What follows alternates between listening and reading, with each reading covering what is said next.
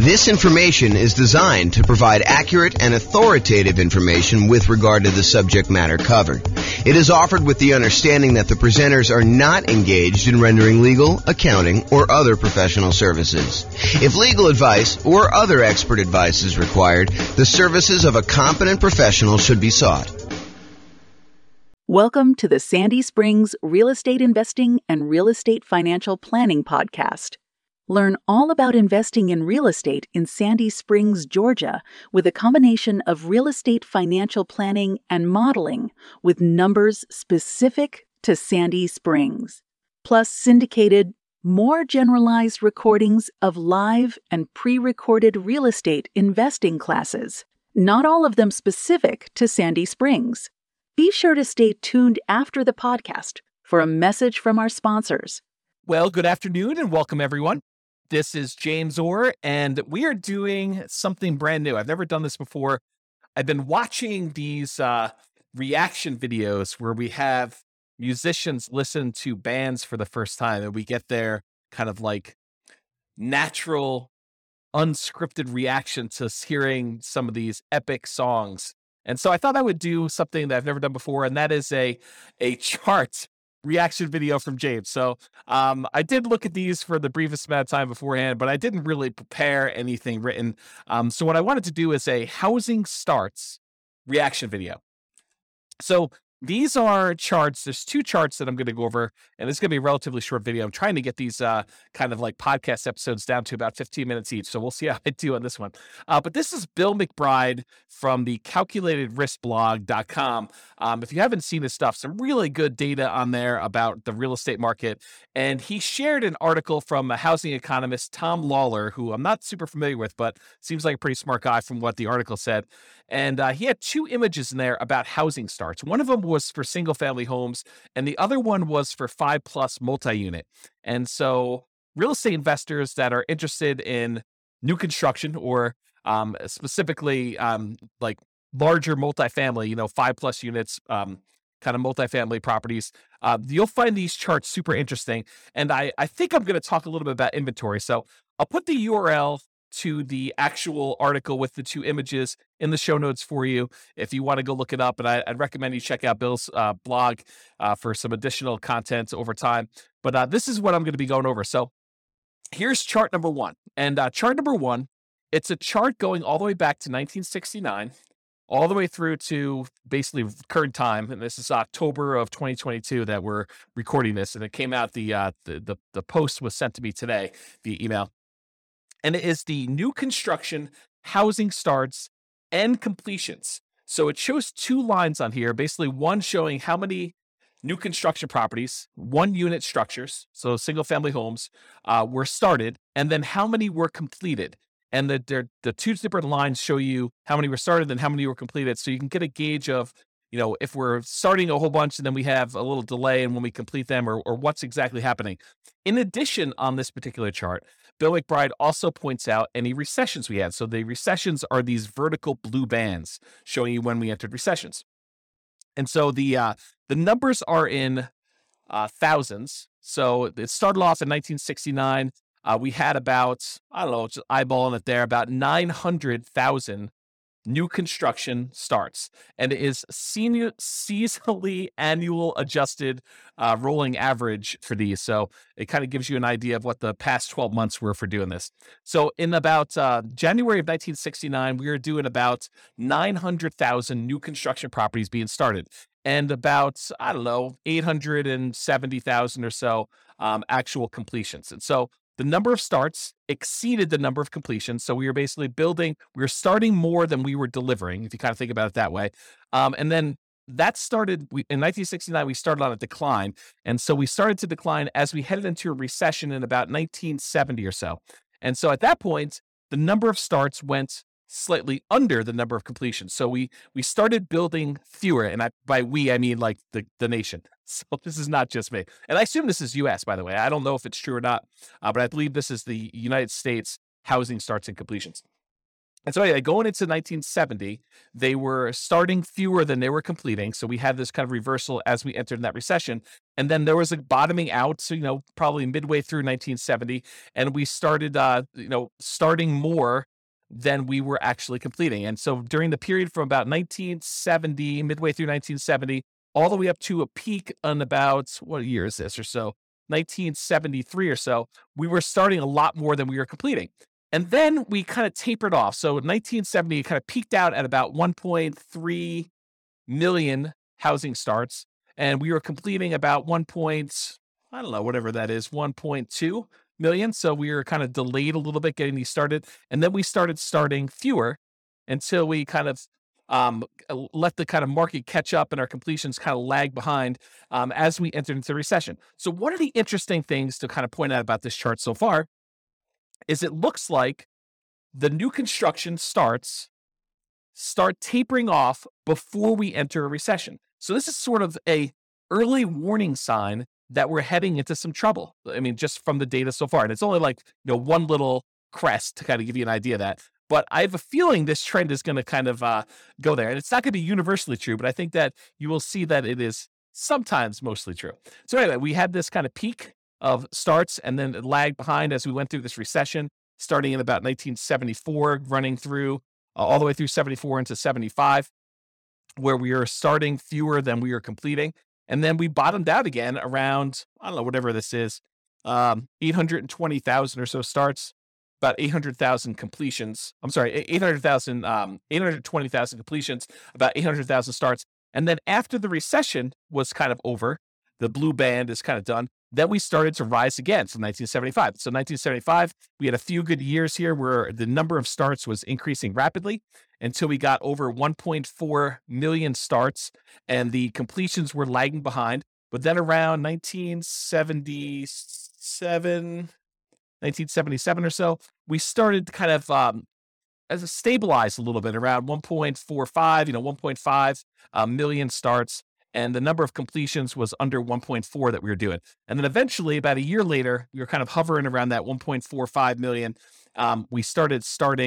We began starting less houses, and that was leading into another recession. In fact, there were two recessions. There was a 1980s one, and then there looked like a 1980 and a half, 1980 mid-year. So that we started another recession, second one.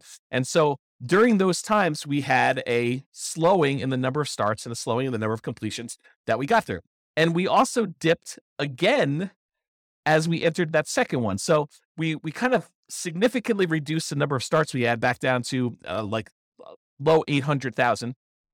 But then we jumped back up a little bit right before the recession to about, I don't know, almost 900,000. But then we dove back down significantly as we entered in the second recession, about 1981 and a half, all the way down to 600,000 starts. So 600,000 starts was pretty low for the time, for looking back historically. We don't get lower than that again until we get to 2008. So anyway, then after this recession in 1983, the number of starts increased and the number of completions kind of lagged behind, but we were always around this, a million or so once we got to kind of speed there with the number of starts. It kind of peaked out at 1.2. And then we had another recession in the 1990 mid-year or so, and we did kind of start coming down. This was a slower decline than we'd seen in the previous two. So we kind of started not building as much in 1987, and it slowly declined all the way through the end of that recession after 1991. And then from 1991, we were doing about 800,000 starts at about that point. And then from about 800,000 starts all the way up, it kind of grew. There was a little bit of a pullback in 1994, a little bit of a pullback again in 1996, a little bit of pullback in 2000, but we were always above this 1 million starts mark going to there. And we eventually peaked out in about 2006 or so, where we had about 1.7 million housing starts. Now, remember, this is 2007, right before we had this big real estate market crash. And some would argue that, there were signs of stuff going on there, but the builders were aware. I mean, they knew what was going on. They started doing less starts with their housing. And we saw a significant, precipitous drop from the about 1.7 million housing starts through the recession in 2008, 2009, where it bottomed out at about low 400,000. So we went from producing about 1.7 million to about 400,000 new construction starts. Now, at this point, I want to pause and I want to tell you that if you just eyeball it, I haven't done any math on this, but if you just eyeball it, it looks like the average, there are definitely times significantly above, there are definitely times significantly below, but the average number of housing starts is about 1 million. Sometimes it's as low as, the 400,000 that we just kind of talked about, 600,000 back in 1982.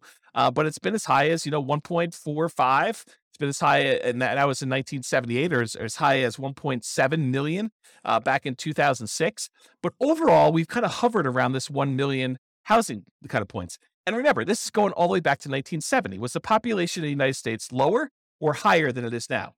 It was lower. And so one might expect, a reasonable assumption might be that with an increasing population, we might need to build more housing, kind of replace the old stock that's being demolished or kind of getting removed from the circulation there, and also an increasing population there. So for a period of time, going from whatever this is, 2010, all the way through to about 2021. So about 11 years or so, we were significantly below that 1 million per year mark.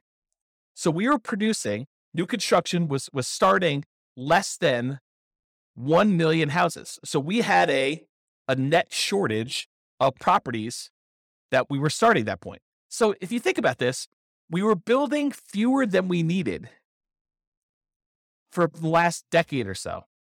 And in the last year or two, if we look at, this is 2022 right now, and we kind of just dropped off. But if you look at the last couple, we were producing, I don't know, maybe close to 1.2 million, probably 1.15 million properties.